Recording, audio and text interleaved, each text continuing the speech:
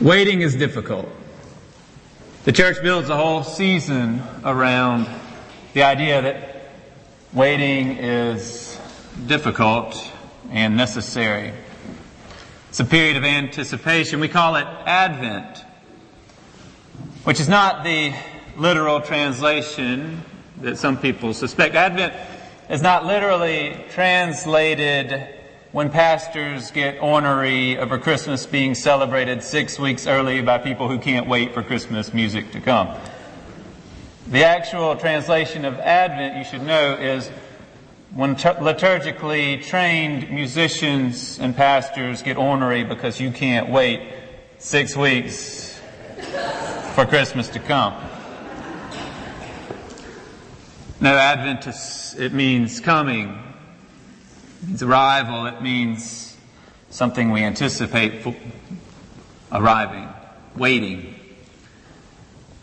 Children, before they received everything they wanted throughout the year, before that happened, children used to have a saying, which was something was slow as Christmas. Those days that would go on forever, waiting for Christmas to arrive. Waiting for Christmas is difficult. We understand that. We know it. Waiting for something we anticipate is difficult. Whether it's a good event or a bad event, when we have some unusual event scheduled, the waiting is difficult. I hardly slept the night before both of our children were born. I can't sleep real well when I have an early departure coming the next morning. My father did not sleep real well the night before his knee replacement surgery. And those were events that were scheduled. The sleeplessness, the anxiety in waiting is even more pronounced when there's something unknown out there. And we don't know what, and we don't know exactly when, and we don't know how. We don't know how long we have to wait and what the result will be when we get there. In life, it often passes far too quickly. For people my age and older, the saying could be as fast as Christmas. In life that often passes far too quickly, there are days of waiting that become agonizingly slow. We'll call you next week with the test results. This kind of healing takes time. Grieving is a process. Florence wasn't built in a day. Or maybe that was some other world-class city. The point is, there are times when we have to wait. And so the question is, how should we wait? Every day of my working life, I could use more time. Not a day passes in my office or out in our community when I don't think of more that could be accomplished before I go home. And I get home in the same sense of wanting more time to do the things I'd like to do, time with family, time to accomplish tasks. It also weighs on me. Rarely do the seconds not tick off too quickly. Well, I'm sure that many of you feel the same way, so I want to share with you the solution I have recently come to. In the last few years, I have cracked the code. I have figured out how to make time slow down. Dance recitals.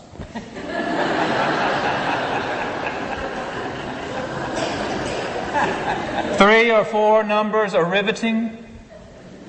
Coincidentally, they're when my daughter is on the stage. The rest of the time, I sit there and I think and meditate and think and meditate about all the things that I could be doing. Forgive me, dance people. It's not just dance.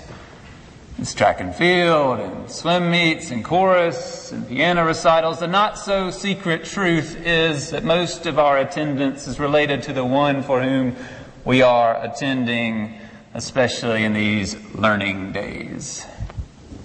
And like many of you, I prefer doing to watching, and that's why life passes by so quickly.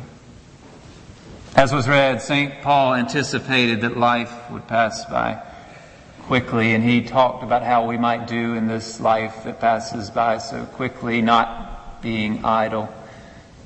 St. Paul thought that the world was coming to an end any moment, at least the world we knew it, that Jesus would return any moment. That's why he advised not to get married. Who has time for that when the world is going to be different so soon and Jesus will be back?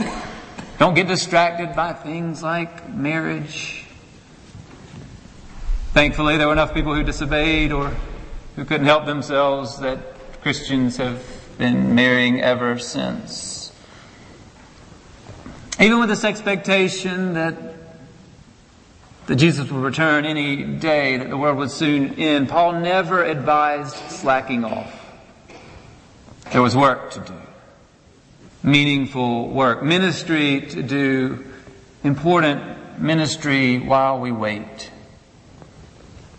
These past 2,000 years would have gone by a lot more slowly and a lot less faithfully if all Christians did was stare into the sky waiting for Jesus to return. Paul's advice was to remain active, especially during those anxious days. I have a relative with a little too much time on her hands and far too much access to the internet. And so whenever she finds out about someone with any kind of symptom, she goes and researches. And as she researches, she comes to all kinds of conclusions, most of which are frighteningly alarming. And she reports back about what people might need to be doing. How often I think, what if that same amount of energy and that time, that anxiety, were instead poured into doing something that might help somebody? What if she, instead of going to the internet, ran to her friends and they gathered around each other and they started knitting caps for people who were going to be cold that winter, and in that time shared, they laughed about the good old days, or they cried about the current days, or whatever they needed to do, but together they produced something and shared that anxiety in a group, producing something. Paul claimed that he was never idle when he was with the Thessalonians, that he was working day and night so that he would not be a burden to them. He's saying that he paid his own way with his odd jobs. He wasn't reliant on them, not a financial burden. Paul's activity helped to provide, but I maintain that it also helped him keep going. In the midst of the persecutions, it helped him to keep going. Activity is a helpful distraction when the clock has slowed to a crawl and we're waiting for news. Activity can lead to achievement, which helps to restore our sense of worth. Activity gives us an opportunity for positive interactions, to see others' needs alongside our needs. It helps to broaden our perspective. One way to wait is to wait actively. Another way to wait is to wait patiently. Not idly, patiently. The disciples in that reading from Luke were impressed with this great, this massive, this beautiful temple. It was as permanent as anything they could ever imagine. And then Jesus comes along and he punctures their awe with his prediction that one day those stones are going to be torn from each other, pulled down, laid waste. When? They wanted to know. Jesus never answered when it would be, only when it wouldn't be. When everything looks like it's the end, it's not. When all the signs point to it being over, it is not, because God is still working. There's no denying that pain and trouble are ahead for the disciples. Jesus foretold it. History has proved it. History continues to prove it. Disciples have always had plenty of challenge before us. But God, we've been assured, is with us. These difficulties which are not caused by God, which are not desired by God, can be used by God and by His disciples. These difficulties, Jesus says, will give you an opportunity to testify. I'll give you the words that none of your opponents will be able to withstand or to contradict, He says. By your endurance, you will gain your souls, He promises. When life is hard and we're waiting for it to get better, we lean on God, because in doing so we gain our souls. A friend of mine who has been enduring difficult times lately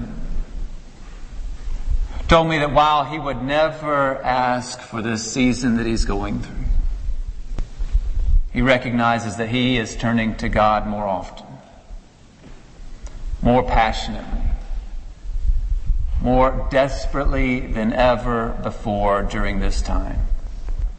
He's enduring. And through this process, I've observed that God is giving him his soul. So we wait. We wait actively. We wait patiently. And we wait expectantly. We expect God to do something. I've waited until now to read to you the third lesson, this reading from Isaiah, because we need to know what to expect in light of the suffering that we know of, in light of the suffering that we see, in light of the suffering that we endure. When we look at images of the Philippines, or know of suffering children, or ill adults, or hurting and cold and hungry people, or of fragile and broken relationships, we need Isaiah's vision. It's a vision we work toward actively. We do not sit by idly expecting that one day it will come. If we're going to pray, "Thy will be done on earth as it is in heaven," then we work toward Isaiah's vision coming to pass. All the while, knowing that our efforts will be met by God's power, and that this day, by God, will come to pass. For I'm about to create new heavens and a new earth. The former things shall not be remembered or come to mind, but be glad and rejoice forever in what I am creating. For I am about to create Jerusalem as a joy and its people as a delight. I will rejoice in Jerusalem and delight in my people. No more shall the sound of weeping be heard in it, or the cry of distress. No more shall there be in it an infant that lives but a few days, an old person who does not live out a lifetime.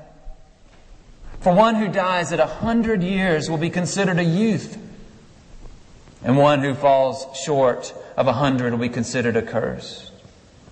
They shall build houses and inhabit them. They shall plant vineyards and eat their fruit. They shall not build and another inhabit. They shall not plant and another eat. For like the days of a tree shall be the days of my people, and my chosen shall long enjoy the work of their hands. They shall not labor in vain, or bear children for calamity, for they shall be offspring blessed by the Lord, and their descendants as well. Before they call, I will answer. While they are yet speaking, I will hear. The wolf and the lamb shall feed together. The lion shall eat straw like the ox, but the serpent, its food shall be dust. They shall not hurt or destroy on all my holy mountain, says the Lord. The word of the Lord. Thanks be to God. This is truly a word to be thankful for, and a word to work toward. We wait for such a day. We know too many lives that are cut short, too much weeping, of too many who are enslaved, of too much hurt and destruction. We wait for such a day, but never idly, never impatiently, and never without hope. We live now in light of this coming kingdom, helping God to bring about this coming kingdom as our preparation for the arrival of this coming kingdom. We wait actively. We wait patiently. We wait expectantly for the God who is always actively working, patiently loving, and expectantly empowering us. God has empowered us with time, with talent, and with treasure. Our commitment to return to God our time and talent and treasure is a way of actively waiting, of actively participating in God's kingdom coming on earth as it is in heaven. You have cards that speak to this. It's part of our stewardship campaign, but these cards aren't for the church. They're for you. And they're for God. They're a way for you to say to God, I'm going to actively wait by actively participating in your kingdom coming, by putting into practice your will being done. I will give of myself for that. I will give my prayers, my presence, my gifts, my service, and my witness for that. In a moment, you'll be invited to come down the center aisle and to bring those cards to the chancel rail. It's a way of bringing yourself before God, of saying, I give you all that I am, Lord Jesus. While you're down here, you're invited to pray about your dedication, your commitment, to leave your cards as a symbol of leaving yourself here before God. You'll be invited to return through the side aisles when you're finished from that. If you're not able to or don't want to come forward today but do have a card you'd like to place, then you can certainly put those in the offering plate when they get passed by in a few minutes. I hope you'll come if you're able. Even if you don't have your card, I hope you'll come today. As a way of saying, I'll participate. While we wait for the fullness of your kingdom to come, I will participate, God, in giving you me for the sake of your kingdom coming on earth as it is in heaven. Amen.